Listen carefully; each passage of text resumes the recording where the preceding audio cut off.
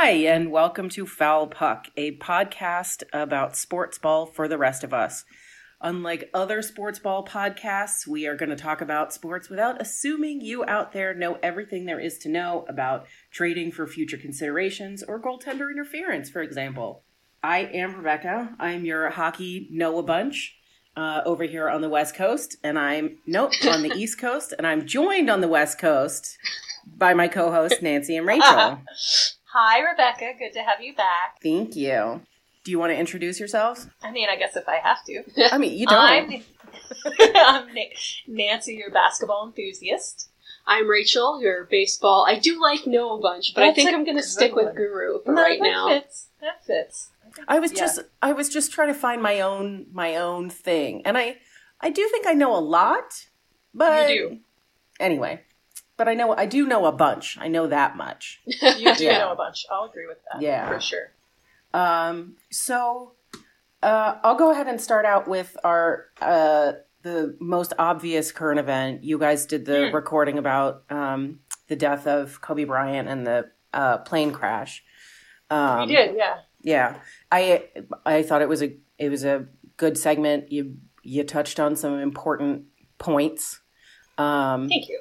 Yeah, the only thing that I wanted to actually, I guess there were two things. One of the things you guys mentioned was that you didn't see a lot of people on social media talking about Kobe's history with sexual violence against women. Mm-hmm. And I actually found the very opposite. Interesting. Now, this may be because I have curated my sports ball who to follow list very carefully. I follow a lot of women sports writers and minority sports writers and people who are very vocal about this kind of thing. So I actually thought that a lot of the people I follow did a good job of kind of balancing the just pure tragedy of the situation and the sympathy to everybody who is affected by it, including his quote unquote alleged victim. So there were parts of the internet that were talking about it. Yeah, and I would say that the later it got, the more I started seeing. I think just in that initial wave. Yeah, I would agree with that. It was definitely like later that evening and the next day. I was definitely kind of like the response to the response. Okay. The response to the response, but definitely in. So far, at least, I spent a lot of time on Sunday and sometime on Monday reading articles about it, in particular, not just like tweets and social media stuff, and the articles in particular were not mentioning it. Mm-hmm. So like the sort of official blurbs. I did start to see some more of that on Monday. Okay. Yeah. I there was specifically a Yahoo article that... Interesting. And even the title said something about kind of a mixed legacy or something like that. Yeah, I started good. seeing it's more important. on social media later in the day, but not on the official articles. Yeah. I will say the best article I saw about Kobe, even though it did not mention this, was from Marcus Thompson at The Athletic, who writes about the Warriors. And he is the father of a daughter who's the same age as Gianna Bryant was. And his take on it was very moving.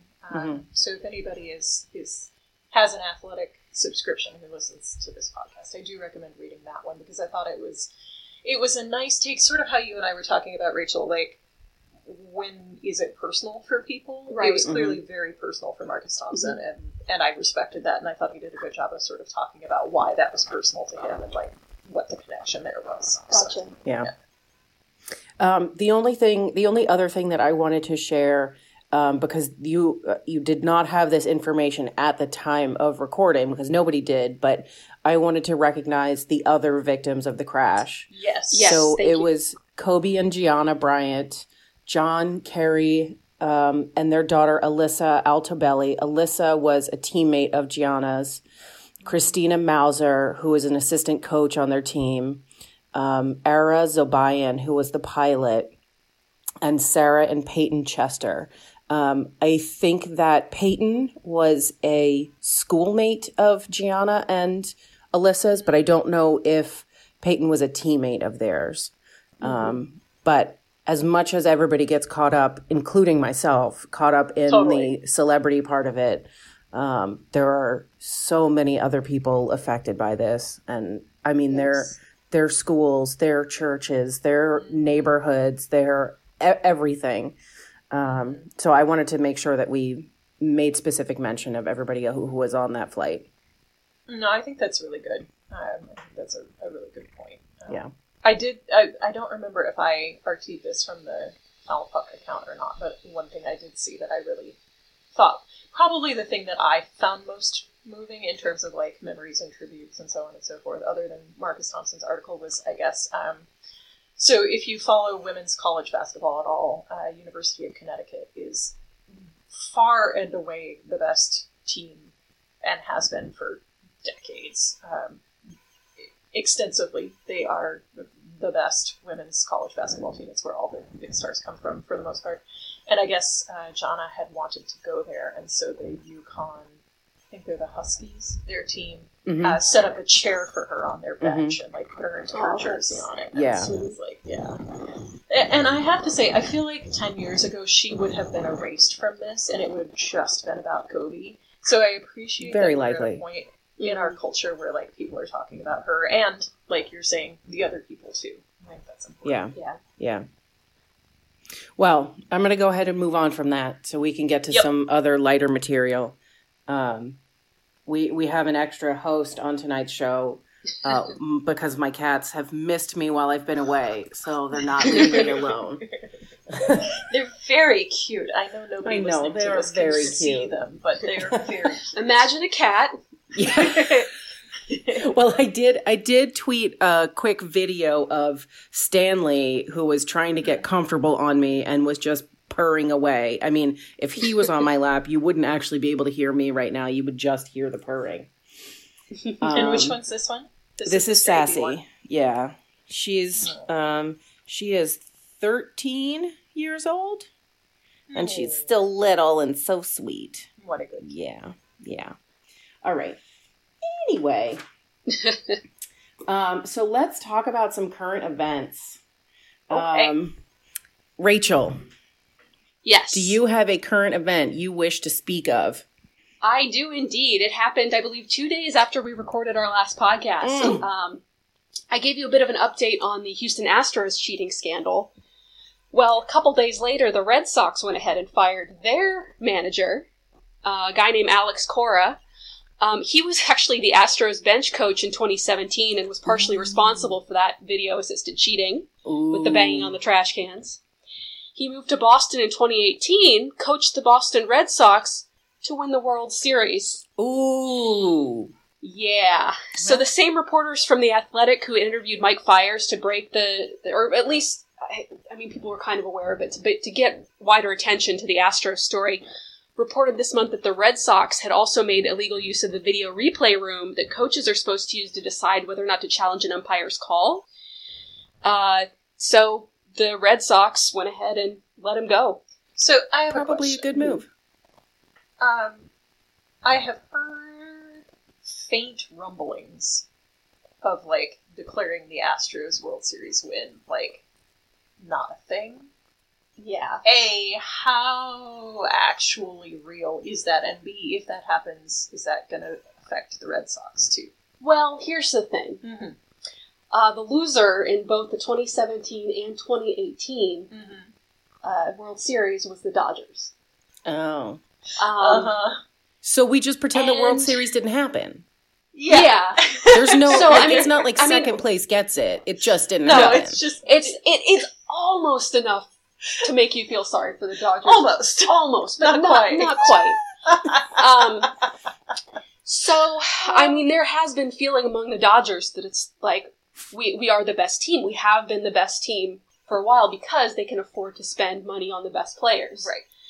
So I think a lot of what you're hearing is Dodgers fans, outspoken Dodgers fans, saying that no, we just go ahead and declare ourselves the winners of these two World Series because clearly we had the best team, so there had to be some other reason why we didn't win. Right. There is, as far as I know, zero precedent or zero,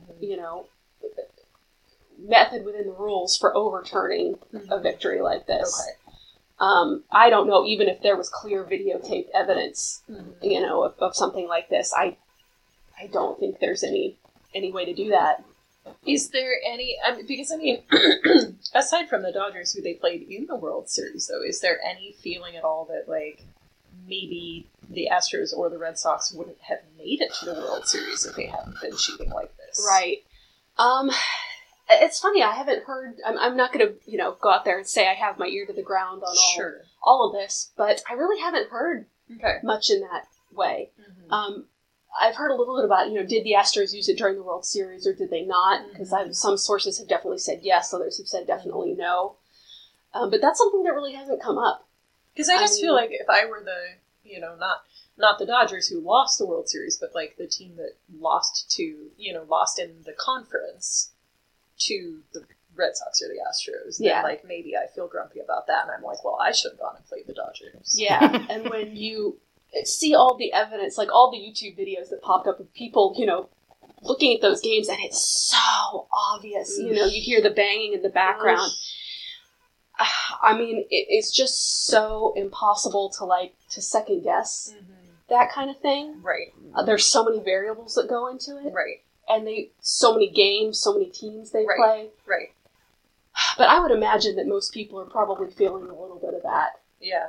Like, I mean, it's, even if they were to go on insisting that it never happened at the World Series, there were 162 regular season games before that, you know? Right. I mean, I feel like it calls into question their entire standing for that season. And both, I think the Astros in 2017 and the Red Sox in 2018, well, maybe not, who had the higher record between them and the Dodgers, which gives them home team advantage. Right. Gives them advantage throughout the postseason. Mm-hmm. So, you flip over one stone, you got to flip over a whole bunch of stones. Right. Well, and that's the thing. Like, I mean, I definitely don't think that you could make an argument to say, well, the Dodgers should have won, therefore we're going to take the trophy away and give it to them. Like, you can't do that because you can't prove that would have happened. Yeah. But I do wonder if there won't be a point at which they're like, okay, we just declared 2017 and 2018 like null and void. Like, no, we take the win away from those teams because their whole season is in question. Yeah. But we don't award it to anybody else because we can't prove who, it affects too many things. We can't prove who would have won. Yeah. If this team that did win hadn't been cheating. Right. But I don't, that would be so if I could put on my spandex cycling shorts here for a moment. Please do. Well, wait. It might take a minute. So Lance Armstrong was a professional cyclist. Okay, that's where you were going with that. Yes. Sure was. I'm not wearing his cycling shorts to be exact. That's probably for the best. Yes, I think so too. So technically, and in the memory banks, he won the Tour de France from 1999 to 2005, right? But then afterwards, he was stripped of those victories. So if you look in the Tour de France record books, nobody won the Tour de France from 1999 to 2005. So it's not that whoever came in second is now declared the winner. It's there was no winner in those years. Right, exactly. So something like that. Mm-hmm. And I mean, it's a little bit different because that's an individual win versus a team win. But at the same time, I mean, I kind of get it. Because if he hadn't been in the race the whole, 3 weeks of the Tour de France, you can't actually say that whoever came in second would have come in second. Right. Yeah, I don't know. I haven't heard anything to that effect. Mm-hmm. I mean, that would make sense, but I don't know that would necessarily happen. Yeah. Okay. If I were, like, a bigger baseball fan than I am, I think that would be the outcome I would be pushing for. Yeah. No winner. I'm not invested enough to just write off those 2 seasons and just be like, well, we just, Yeah. Well, and frankly, letting them keep that title seems unfair. Right. Yeah. Well, and if in some bizarre world I hit my head and I became a Dodgers fan, I wouldn't suddenly want to like retroactively be like, yeah, we won, because we didn't. I don't think so. I mean, maybe I'm biased because I got three first-time championships in 3 years in Philadelphia and DC with the Eagles, the Caps, and the Nationals. But like, and the Mystics, right? Oh yeah, and the Mystics. Four, I mean, yeah. I wasn't part of that celebration, but you're absolutely right. I can't imagine like 2 years later. Oh, we won that one! Mm-hmm. Yay! Let's party. I don't know. It would feel like more of a hollow victory, but maybe that's just because it's so recent. Maybe 100 years from now, when the Dodgers can say, "Hey, we won it 2 years in a row," people aren't going to remember this. I don't know. I mean, like, obviously my social media feed is not a good, way to take the pulse of Dodgers Nation. Yes. But, or how serious they are when they're, retroactively declaring themselves the winner in 2017 or 2018. I mean, it could all just be, like, schmucks like us. A joke. Yeah. But what I have seen has been like, well, yeah, we won then. Mm-hmm. So. It doesn't work that way, guys. Sorry, Dodgers fans. Yeah. Yeah. And, I mean, Dodgers fans. LA fans, generally. Yeah. I mean, I'll put them above Boston fans, but not by much. Sorry, Boston. Sorry, not sorry. So do we have any other current events in basketball going on right now? Well, okay, there's one. So the Warriors, continuing to not do great. Although, let me check the score right now. They are actually currently playing Philly, in fact. And it was 27-26, Warriors ahead when we started, and true. now... And now it's up 52 Warriors, 59 Philly. Yes! Yeah. We're still only in the second period. Who knows where this will go? But the Warriors traded Willie Cauley-Stein, who nobody knows who he is. That's to be expected. Okay. Well, except for the hair bleach. That was a distinguishing character. It was that you could tell who he was on the court. I'll give him that. From space. Yeah, quite possibly. So he was a player who had been brought on. So the Warriors have a history of sort of like rehabilitating players' careers a little bit, which is really cool, I think. It's one of the things I really liked about it. They were very successful with this, with a guy named JaVale McGee, who came in and sort of had always been kind of a bench player and had a history of being, like, very inconsistent and having a very specific and kind of limited skill set. And they brought him in on like a low contract, and they put him on the floor with all of the great players on the Warriors team, and he got a lot better, which when you're playing with other good players tends to happen. But also, I think it gives players a chance to sort of like have that moment to shine, and then that gives you more confidence, and then like that does actually make you a better player. So it's not just like being around these other good players like makes you better, which it does. But there is also an element of like you suddenly have a chance to like do the thing that you do really well, and that makes you feel better about all the things you do. And also you're working with the Warriors coaching staff who are really good, and like maybe they refine some of your other skills better. Worked out great for JaVale. He played for 2 years for the Warriors, and then he went to LA where I think he starts pretty regularly. So then they tried to kind of do this with DeMarcus Cousins last year, and it worked well, except for the fact that DeMarcus kept getting injured, which sucks, and then they didn't bring him back this year, which personally I find rather disappointing because I liked him. But it was the same sort of thing. He had a history of, being very good at certain things, but being difficult to get along with, causing trouble. He sat on the bench, he learned a lot. He was injured when he first came to the Warriors, so he sat on the bench for like the first half of the season.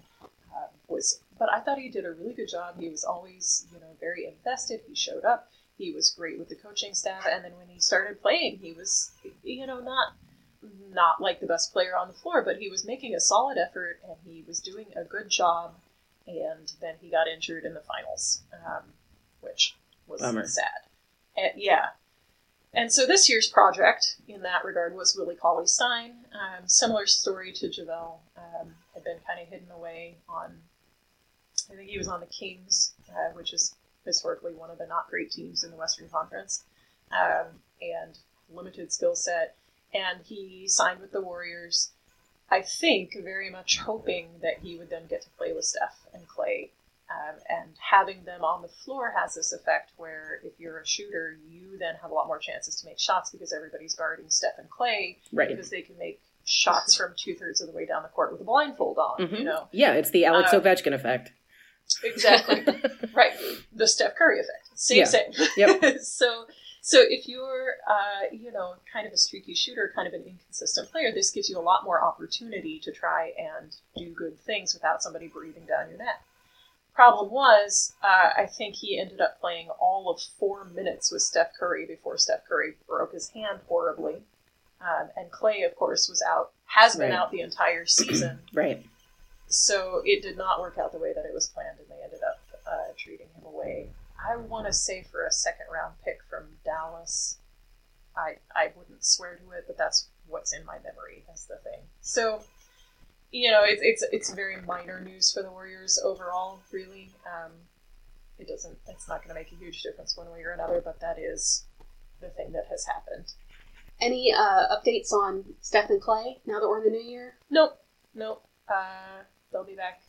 I think it's still looking like the end of February, the beginning of March. Maybe. Okay. Something like that. Yeah. Hey, but that's soon. I know, it's getting the beginning of February is just in a couple days. It's true. Yeah. So like a month, another 6 weeks, something like that. So if they then win every single game from that point on, I'm going to say no. Would they have a chance? I don't know. Let's look what they're probably not statistically eliminated. No, I think that they're not, because one of the things that's happening with the Western Conference right now is that it's kind of sucking. So getting to the 8th seed in the Western Conference this year is a lot easier than it has been in some previous years. I think in the last couple of years it's been like you needed to have a 48 win season, and this year it's going to be more like 42, 43. You win half your games, you're probably golden. But let's see, what is the Warriors' record right now? Give me a second and come back to me on that while I pull up the internet. So my personal hockey current event news, it just brings me great joy that the Capitals re-signed Nicklas Backstrom for an additional 5 years. He's, our listeners can't see this, but I'm actually wearing a Nicklas Backstrom sweatshirt right now. He's my favorite player. He's one of the most underrated players in the league. He's played with Alex Ovechkin for his whole career. The both of them want to stay in Washington their whole careers, and giving Nicky another 5 years is a really good start. Ovi has 1 more year on his current contract, and then we'll see what happens. But yeah, so that was exceedingly good news for me. Why is he your favorite player? So there are professional reasons. So when you watch him, I didn't mean for like the flip side of that to sound dirty, which it kind of did in my head. So for team reasons, he's fascinating to watch on the ice. He's not particularly fast, and he's aware of this himself. He's talked about it himself, but he has what we call hockey IQ. He's very smart, and he sees plays forming before they happen. He's an incredible passer. Like, some of the tiny little spaces he finds to send that puck through traffic in front of the goal to get it to Ovi and in the net, or to another player and in the net, are just, they're mind-boggling. One of my favorite things about him on the ice is when he slows a play down. So somehow people let Nicklas Backstrom hold the puck for, it feels like hours. I mean, he's just holding it there. He's watching his team cycle around. He's letting people get into position, and nobody's like challenging him for the puck. And so he's able to make plays just by kind of being this force to slow down the game for a minute.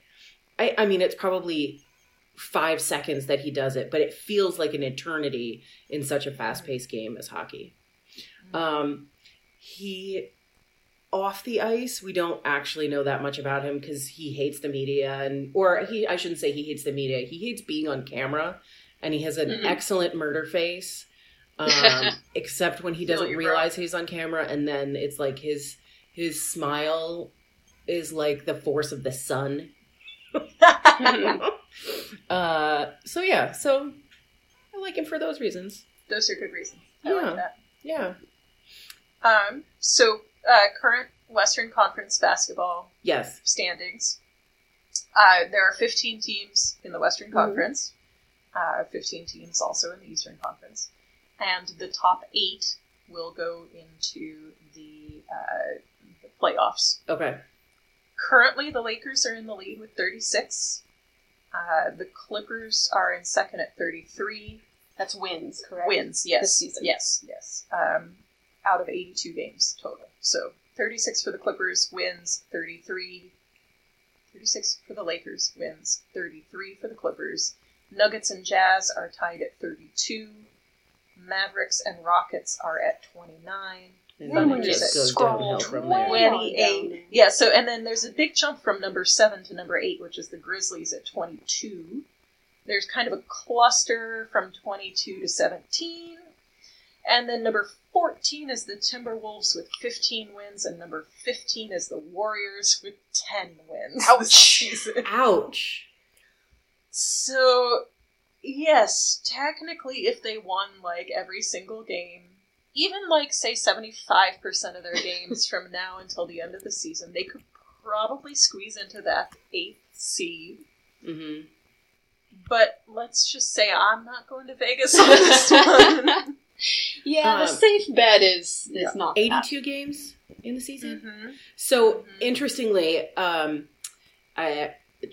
shockingly, I was looking at hockey stats today. The Detroit Red Wings are the worst in the NHL right now. They've won 12 out of 51 games. And well, they're doing better than the Warriors. But I want to say that if, in case it brings you any hope, the Red Wings have not been statistically eliminated from the playoffs. Now, the likelihood that they're going to make the playoffs is something like 0.001%, but it's still a statistical possibility.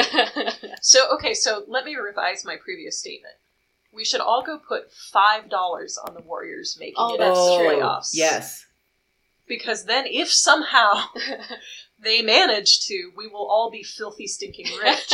Except, and if they don't, we're out the price of a coffee. Yeah. Except really, we should ask Joe to edit this part out so that only the 4 of us do make this investment and no one else. Oh, sorry, listeners.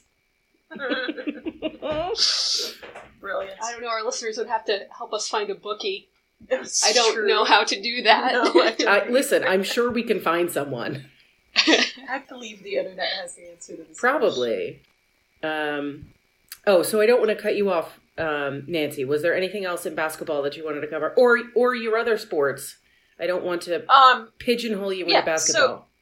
So I will say I do expect that when Clay and Steph come back, expect is maybe too strong. I do hope that the Warriors will then win a bunch of things when Clay and Steph get back.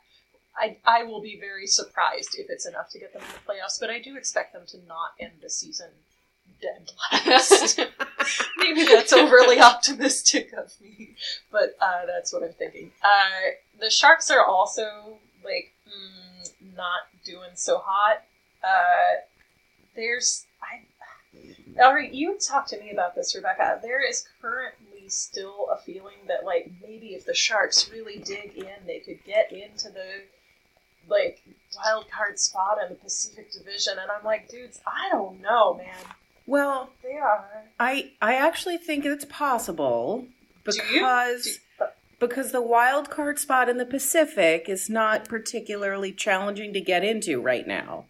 Yeah, but they were real far behind the last time I looked. Yeah. They're still let's see. They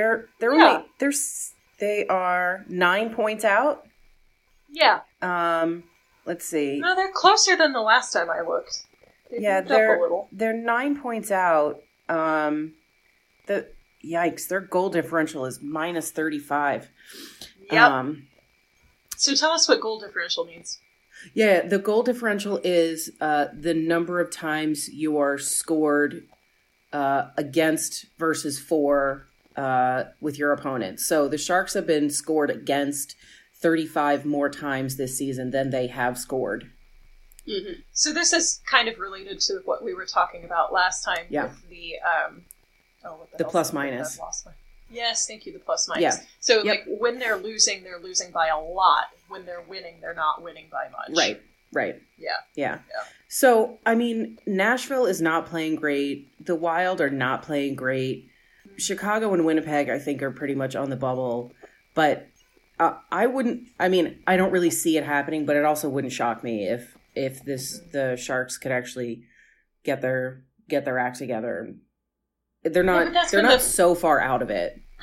Yeah, they're not as far out of it as the Warriors, for sure. Yeah. For sure. But I feel like that's the thing we've been saying all season with the Sharks. Is like, well, if they could just get their act together. Yeah. If they could just win more games, Right. Yeah. score more goals. If they just scored more goals, they'd do really well. They would. Right. So do you think Yeah. the coaching change was a good idea? No, I don't. I think it was a last gasp, desperate attempt, and I don't think it's made a difference. But what do I know? What do you think, Rebecca? I think it made a difference for the first 5 games after the change, and then everybody was kind of like, "Oh, this didn't actually change anything."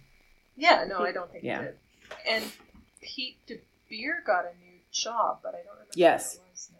He's with the Knights now, isn't he? He's coaching the Vegas Knights, right? Yeah, because I they was so fired their coach. pissed. And I was like, no! Man, there Yeah. really are 12 hockey coaches. There really are That's 12 hockey Mhm. coaches. Yeah, that's Well, technically, I think right now there are 30.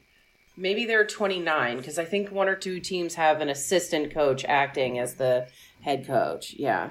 Yeah, it's Yeah, very Brittany much and I the, call that take the- one down, pass it around. Yeah. Yeah. We call it the circle jerk of friends. Yeah, no, that Sounds about seems right. entirely correct. Mm-hmm. Yeah. The only other thing I was going to bring up is we were talking about figure skating relatively recently, and there is a unfortunate scandal in figure skating right now, which is that Morgan Cyprus, I think it's Cyprus, who is a pairs skater, was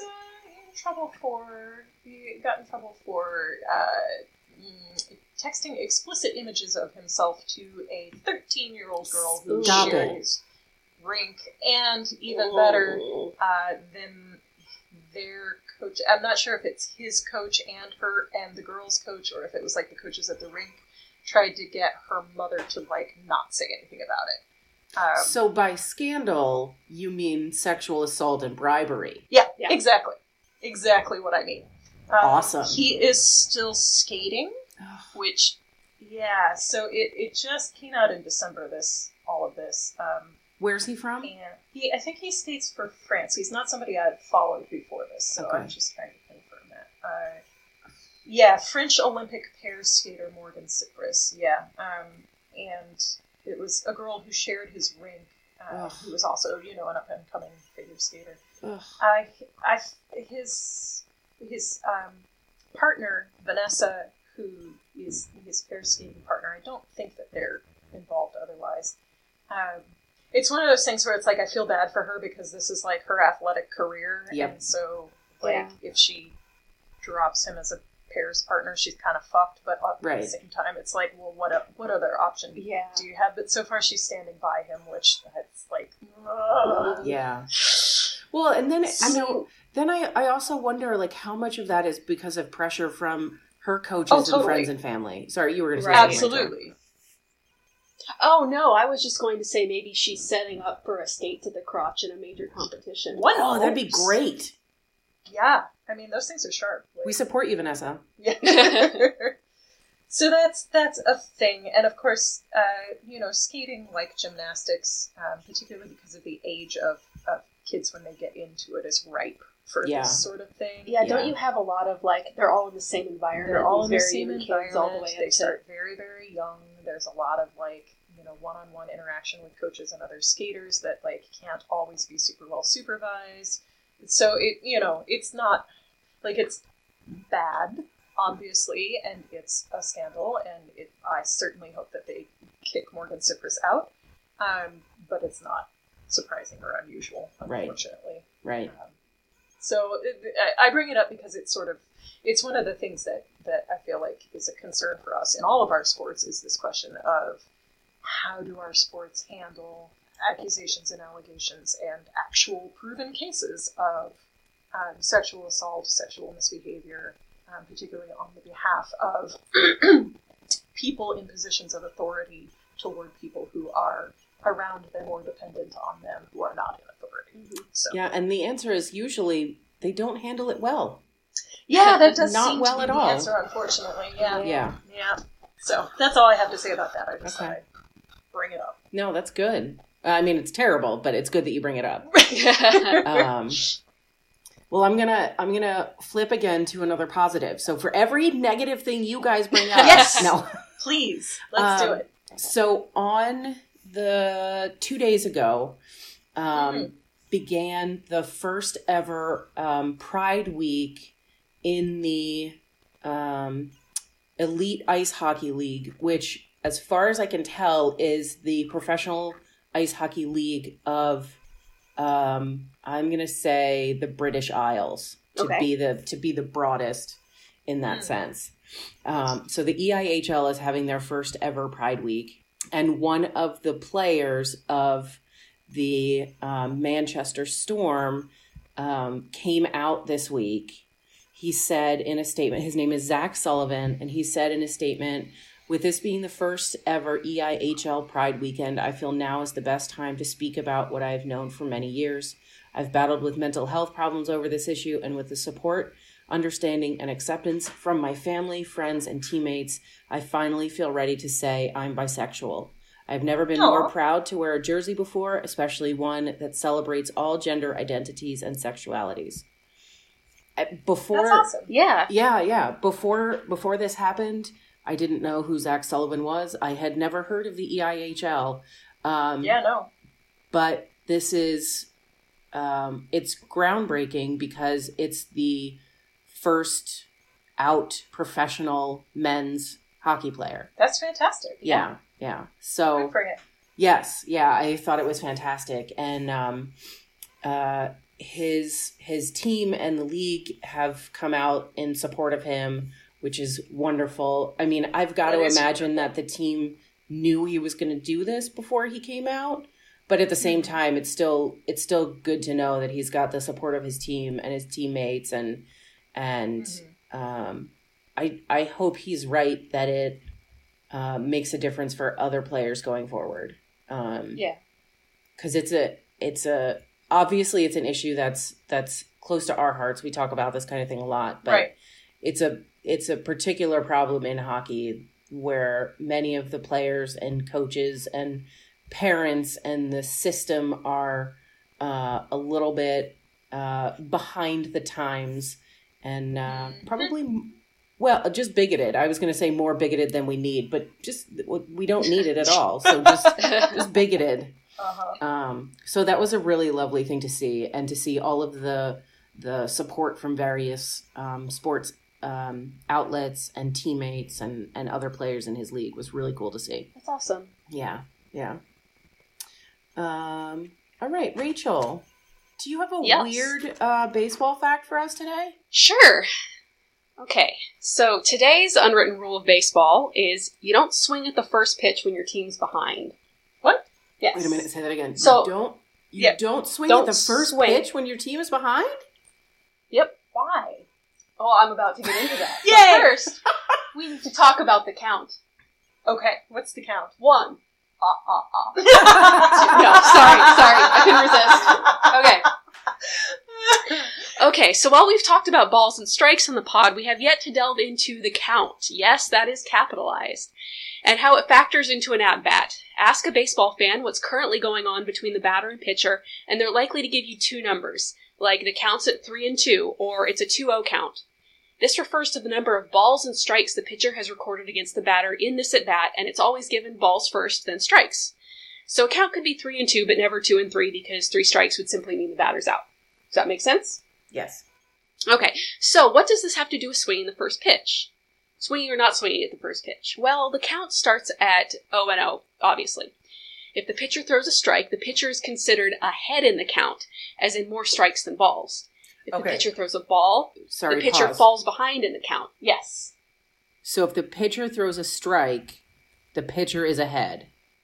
Yes. So it's like the pitcher is winning this set of pitches. This battle of the wills. The pitcher is closer to a strikeout than the batter is to a walk. Okay, all right, sorry. So you'll continue. hear commentators talking about being ahead in the count, falling behind in the count. Okay. Okay. So the question for the batter becomes whether to risk swinging and missing, thus ceding the psychological advantage to the pitcher, or risk taking the ball that is not swinging and hoping it's outside the strike zone. But wait, I hear you saying, shouldn't that depend on the pitch? Yes. Well, but wait. yeah. One hopes that the batter hasn't made up their mind entirely before the pitch is even thrown. However, some diehards will tell you never to swing at the first pitch, no matter how enticing and right down the middle it looks.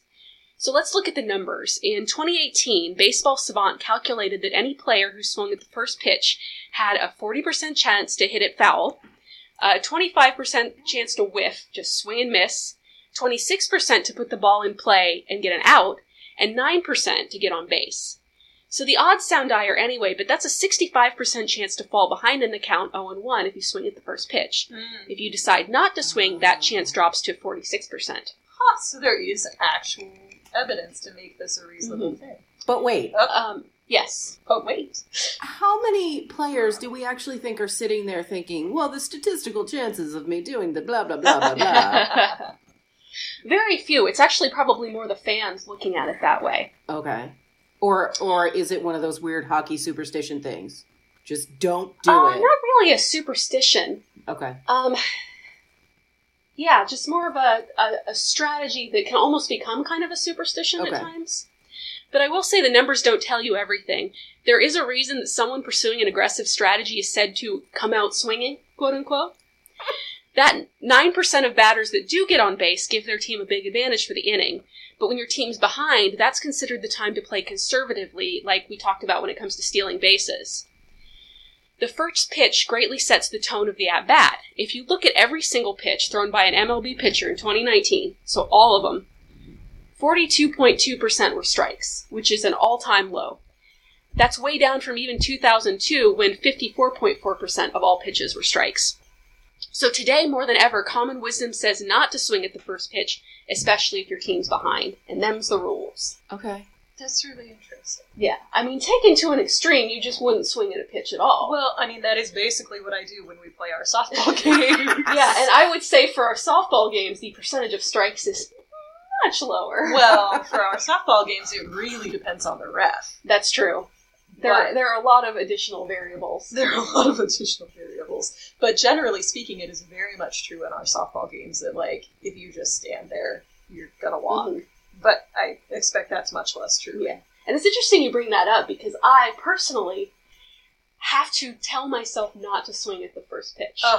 And you can probably attest to the fact that it's not always a successful strategy.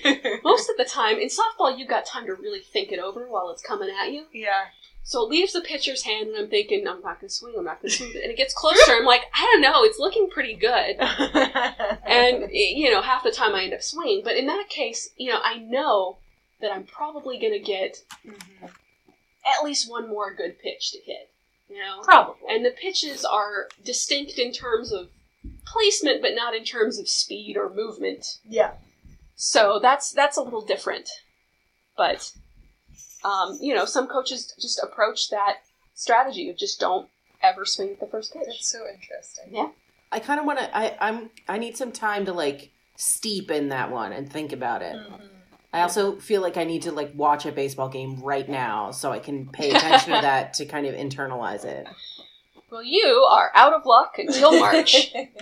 Oh, man. I'm sure you can find one legitimately forgot that. Oh, man. While we're on baseball, we did get a question from Instagram, and I think we're calling this parental requests or the dad corner. So somebody who turned out to be Nancy's dad asked us a question. And he says, how come a home run is not just a foul ball? I mean, the ball does go out of play. He also said he wanted more jokes about stick infractions, which is funnier now to me, knowing that that's your dad, Nancy. Yeah. I get my sense of humor from somewhere. We'll just say that. Okay, well, coming up on baseball season in March, I can provide a lot of sticks and balls based jokes, and I'm happy to do so. So I'm glad that there's someone out there other than me who appreciates them. I clearly need to up my stick game, so I will work on that. Yeah, so to look at the question of foul ball versus home run, I mean, it really is a philosophical difference between what counts as a foul ball and what counts as a home run, you know? And I don't know that there's necessarily any more skill. Well, no, that's not true.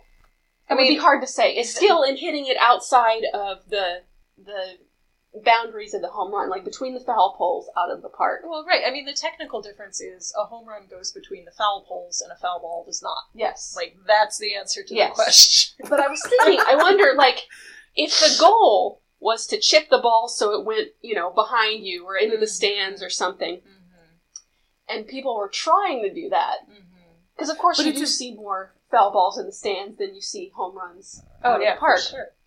But it's also a closer distance. Like, there's less distance between the batter and the people than the batter and the parking lot. Yeah. But the height on some of those fouls is pretty amazing. So yeah, it really is. I guess it's a test of not only how far you can hit the ball, but how well you can hit it in the direction that you intend to hit it. Right. Strength and aim. I mean, so here's a question, though. If home runs were foul balls, like if it goes over the wall at any point, it's just out, and that's not a good thing. Yeah. How does that change the goal of hitting the ball real hard? Like, you'd mostly want to hit grounders that bounce around the outfield, right? Like, yeah, it would change it significantly. Is that cricket? Have we just invented cricket? We might have. You actually probably want a liner until it gets out of the infield. But yeah, you want it to hit the ground before it gets to the outfielder. But yeah, it would change a lot of people's hitting strategy. You'll hear a lot about launch angle and what angle you're approaching the ball to hit for power hitters. Do you think it would change pitching strategy at all? I don't know That's a good question. about how pitchers try to avoid pitching things that turn into home runs. Right. I mean, you'll hear a lot about, he's a ground ball pitcher versus he's a fly-out pitcher, Fly out, not fly open. Correct. Oh, good. Yes. Okay. Fly open pitcher is something entirely different. Something you hope stays in the dugout. Yes. Not technically prohibited by the rules, but... That's the adult baseball league. Yes. Insert your own stick infraction joke here. But... We'll leave that to my father. Okay. But yeah, I don't know what about pitching strategy would change. That's the aspect of the game that I think I understand least. So, I mean, frankly, I'm surprised you didn't answer this question with just them's the rules. That's the short answer. But given the option between talking about the short answer or the long answer, I'm going to pick the long answer. So. But yes, that would also be considered correct, Rebecca. Thank you. Sure. So rumor has it there's a big sport event happening this weekend. So even though none of us are like into that weird sport with the weird shaped ball and no sticks, I figured we should probably talk briefly about the Super Bowl. I guess. I mean, yeah. No, actually, I do have a fun thing about this. So it's the 49ers versus the San Francisco 49ers versus the Kansas City Chiefs. Obviously, most of us are rooting for the 49ers. I started out researching this segment thinking that I was going to end with rooting for the Kansas City Chiefs because their coach is Andy Reid and he's the former coach of the Eagles and he did great things for the city of Philadelphia and I like him a lot. But then I was talking with Brittany, our football consultant, and she pointed out to me that an offensive assistant coach, as in she assistant coaches offense, not that she is an offensive she herself person. Is offensive, yes. Right. Katie Sowers. She is the first woman and openly gay coach in Super Bowl history. So she's the first woman and openly gay coach in NFL history. She's the second woman coach in NFL history after Catherine Smith, who worked for the Buffalo Bills. But Katie Summers will be the first woman, first gay person coach out in the NFL this year, which is amazing. It is amazing. And there's a great article on sbnation.com about her, which I will tweet out. I started taking notes from the thing, and then I was like, Rebecca, you either need to read the whole article or just tweet the article instead of writing all of these things down. Yes. So let's talk about the 49ers, because as you say, Katie Sowers is awesome, and it's great that she coaches for them and that she's going to the Super Bowl. I'm super in favor of that. The 49ers are one of the local teams for Rachel and myself, the other one being the Raiders, and we have I shouldn't speak for Rachel, have a general policy of fuck the Raiders, because they're not yours anymore. Well, they're still here, but they've been moving to Vegas for the past 3 years, so who cares? Also drawing it out as long as humanly possible. As long as humanly possible, yes. But I wrote off the Raiders many, many years ago. Fair. I would love to be for the 49ers, but they are the team that Colin Kaepernick played for. Oh. And he took them to the Super Bowl. He took them to the Super Bowl, in fact, and they then did not rehire him, very likely because of his political actions on the sidelines. So for those of you not familiar with Colin Kaepernick, he is a very cool dude. He was a quarterback? Yes. Is that right? He's a quarterback for the 49ers. Really inspirational character. If you go read his Wikipedia page, he's just super good dude. And came to play for the 49ers, and I want to say in 2007-ish, started doing silent protest during the playing of the national anthem. First, I think he sat, and then he was the one who originated the taking of the knee during the national anthem. I believe it was originally in support of Black Lives Matters, but it then became sort of a wider category of protest. This then blew up. I believe Dear Leader even tweeted about it a few times.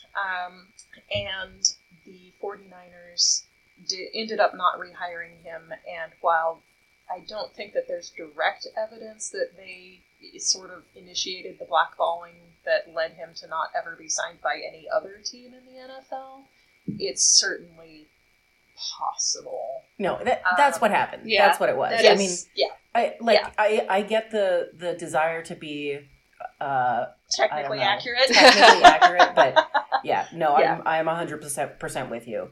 A black man brought to the national stage a conversation about police brutality against black people, and the NFL didn't like it. Yes, exactly. That's exactly what happened. He was great for the 49ers. He was there several years, and then they did not rehire him for no obvious football-related reason. So that's an issue that I have. It's hard to root for the 49ers, even though they're more or less the home team at this point. Right, exactly. Yeah, so I will admit I feel very conflicted about it because they're having a terrific season. They have several players that I think are great. That they've got Katie Sowers, who I think is fantastic. But it has not been long enough, not enough of their staff has turned over for me to be like, oh, well, the people who were the cause of this, problem with Colin Kaepernick are gone. It's a different, organization at this point. That's not actually the case. So, yeah. So, I will be, I suppose, rooting for them very low-key, I guess. I think it'll be interesting to note whether the commentators bring up Colin Kaepernick at all. Because ordinarily, I think they would bring up the last quarterback that took the team to the Super Bowl. I think so. Yeah, for sure. So I'd be interested to hear Brittany's thoughts on that as well.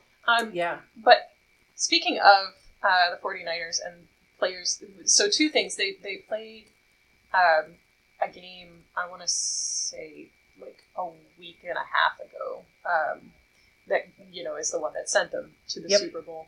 And one of the things that apparently was, and this is me reading articles because I know fuck all about football, really, one of the things that was apparently really remarkable is that they basically just ran everything.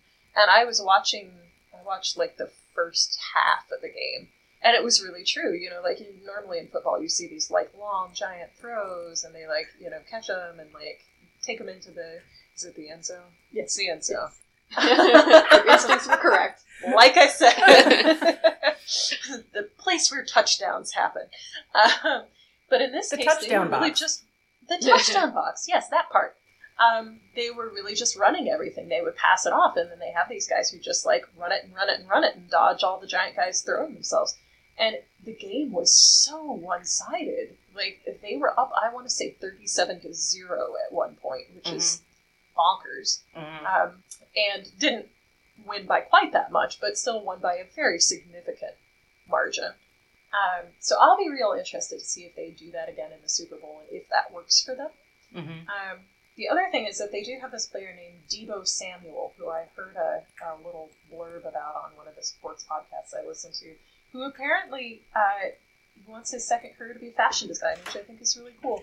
Oh. He has like a badass Instagram account where he's like, posts his outfits and everything. It's like, I guess, a family thing to be, his mother and his siblings are like real into fashion and clothing as well. And so that's where he wants to go after football. And I just thought, that's really cool, That's cool. Like, yeah. And that'll be interesting to look into, because I feel like there's some overlap there. Like there's some athletes in every sport who they're given the means to buy these cool designer clothes and express yourself. Yeah, and find that they really enjoy that, and that's Yeah, I mean it's definitely a thing in the NBA. Like when players are walking into the arena before a game, a lot of them will dress very fancy, very whatever fancy means to that particular player. I know not wear the tearaway pants into the stadium. Listen, I'm just going to say right now, for all of the National Hockey League players listening to this podcast, please wear tearaway pants. I think that's a great idea. Here. Yes, I'd love to get behind that idea. And the execution of it too. Yes. Would you like to get behind that? So yeah, that's Deebo Samuel. Apparently, that's a thing that he does. And I guess the other thing of note was that this article that I'm glancing at now, and also the podcast was talking about you get these very sort of flamboyant players who express themselves through how they look. My first thought was Dennis Rodman back in the day, and they tend to be similar in their personality. But no, apparently Deebo's just like a really chill dude, really quiet, really modest, and just really likes to dress well. So good on him. Well, if anybody is looking for a reason to root for the Chiefs, this is their first Super Bowl appearance in 50 years. Wow. Yes, and they have only won it once, and that was in Super Bowl 4. So when was that? 50 years ago? January 11th, 1970. Okay, yeah, 50 years ago. 50 years ago. This is Super Bowl 54. That was Super Bowl 4. That math. checks out. Listen, we do sports, not math. Well, and it's math with Roman numerals, which I feel like is inherently harder, so... Yeah. I'm always just like, Super Bowl, some letters. Yeah. Well, though I did enjoy Super Bowl L. That really amused me. Yeah. If the Niners win the Super Bowl, they will tie the Patriots and the Steelers for the most Super Bowl victories in NFL history. So for me, that's kind of a reason for them not to win, because I don't like the Patriots valid. or the Steelers. Yeah. So you want to go let's for go the Chiefs. underdog. So yeah. Well, we'll see. I mean, there are pros and cons to either side winning. Yep. So, yeah. I had one more brief thing about the Super Bowl. Oh yeah, tell us. So it's taking place in Miami this year, and they held the opening event, I believe, at Marlins Park. And a player named Miguel Rojas on the Marlins, who's one of the few who was not shipped away in the fire sale. He went around and interviewed a bunch of people, and it was really neat. Oh, that's so fun. representing Miami. It's good to see. That's so nice. The cost of a 30-second commercial in this year's Super Bowl is do tell. $5.6 million. Holy cow. So if we wanted to advertise the podcast, it might be too late to scrape it together for this year. I'll go dig in my couch. I'll see what I can if we want to find. set up a GoFundMe for next year. If we can get a GoFundMe for for that. our $16 a month SoundCloud hosting fees, let's do that before we aim for our next year's $6 million for a 30-second commercial. Okay, so Listen, you maybe gotta- this is a 5-year goal. Yeah, you gotta aim high. Oh, this is a 5-year goal? Okay. So we just need $1 million a year. That's totally doable. I Right? mean, Yeah. easy, no problem. Sure. I mean, break it down by days. That's probably... You do that math. I'm not doing it. Yeah, me neither. Related news, please email us at foulpuckpodcast@gmail.com if you have any advertising interest in this podcast. Yeah, I suppose that's another interesting, because I know a lot of people who don't normally watch football will for the advertisements. Oh, that's true. And I used to get into that a little bit, but lately, I don't know if it's the fact that the evils of capitalism have been rubbed in our faces pretty strongly the past few years or what, but I am less amused by them now. I just I've always been find that them way. terrible. Because, like, I don't watch commercials, generally speaking. Like, I didn't particularly grow up watching TV really at all. And all the TV that we have now is, like, Netflix or, like, Hulu, where we pay for not having ads and stuff. Yeah. So anytime I end up actually watching commercials, it's really jarring to me. Yeah. Like, that this is what advertisers think that I want to see. Yeah. Mhm. And the Super Bowl commercials are the same way. It's just like watching something from an alien culture that's Well, and the- off-putting and weird. And the Super Bowl commercials are that, but to the next degree. yeah. Like they Yeah. take regular commercials and go the next step or 2 steps Yeah. past that. Yeah, almost to the Absolutely. point of being short films. Yeah. Totally. Yes. I'm with you, Rachel, though. Especially once I saw that $5.6 million per 30-second commercial. Yep. I mean, it's staggering. That amount of money is staggering. I mean, how many commercials are there in a commercial break? 6?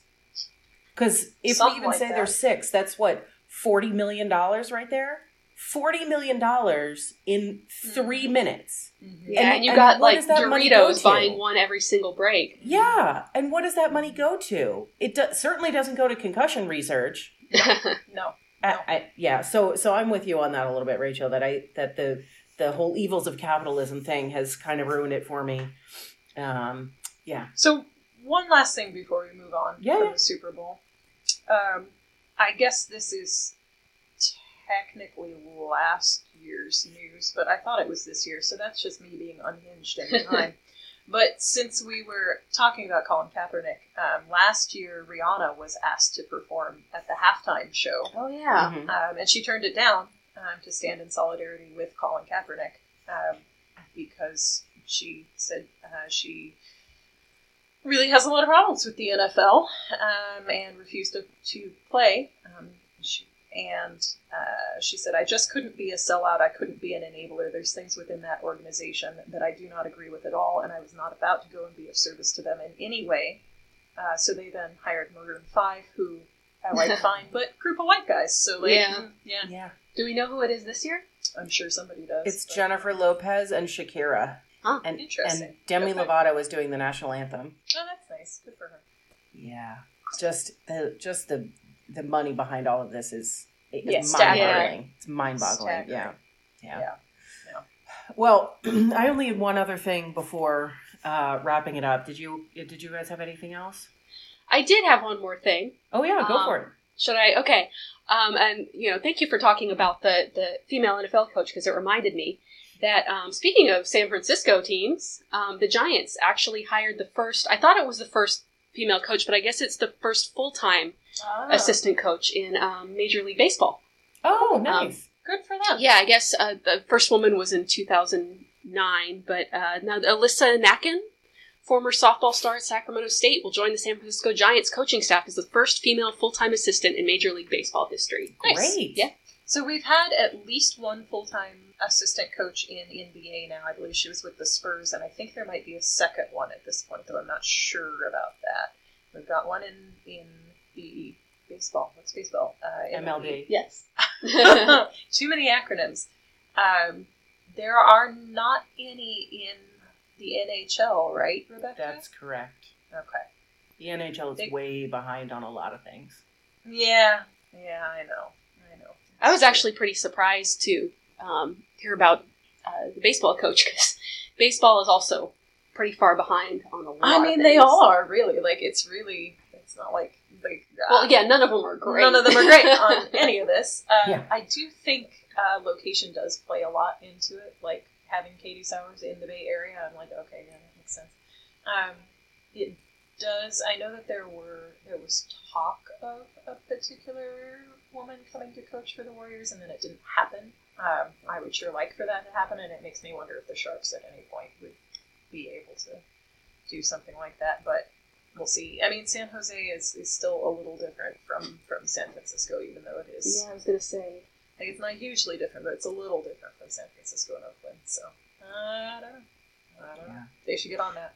Well, speaking of ways hockey is behind, and women... I wanted to talk at length about women's hockey, but there's not length to talk about. So, the Canadian Women's Hockey League actually was discontinued in May of last year, so it doesn't exist anymore. I remember hearing about this. National Women's Hockey League, which is America, has 5 teams. The Boston Pride, the Buffalo Beauts, the Connecticut Whale, the Metropolitan Riveters, and the Minnesota Whitecaps. Side note, I want to have a conversation with whoever it is who picks these names. Yeah, those names are pretty rough. I'm sorry. You do not name a women's team the Whale. Yeah, no. No. That's, I was just thinking Metropolitan Riveters is a hell of a mouthful, but yeah, there are worse ones. Yeah. Amazingly, there are worse ones, and there are only 5 of them.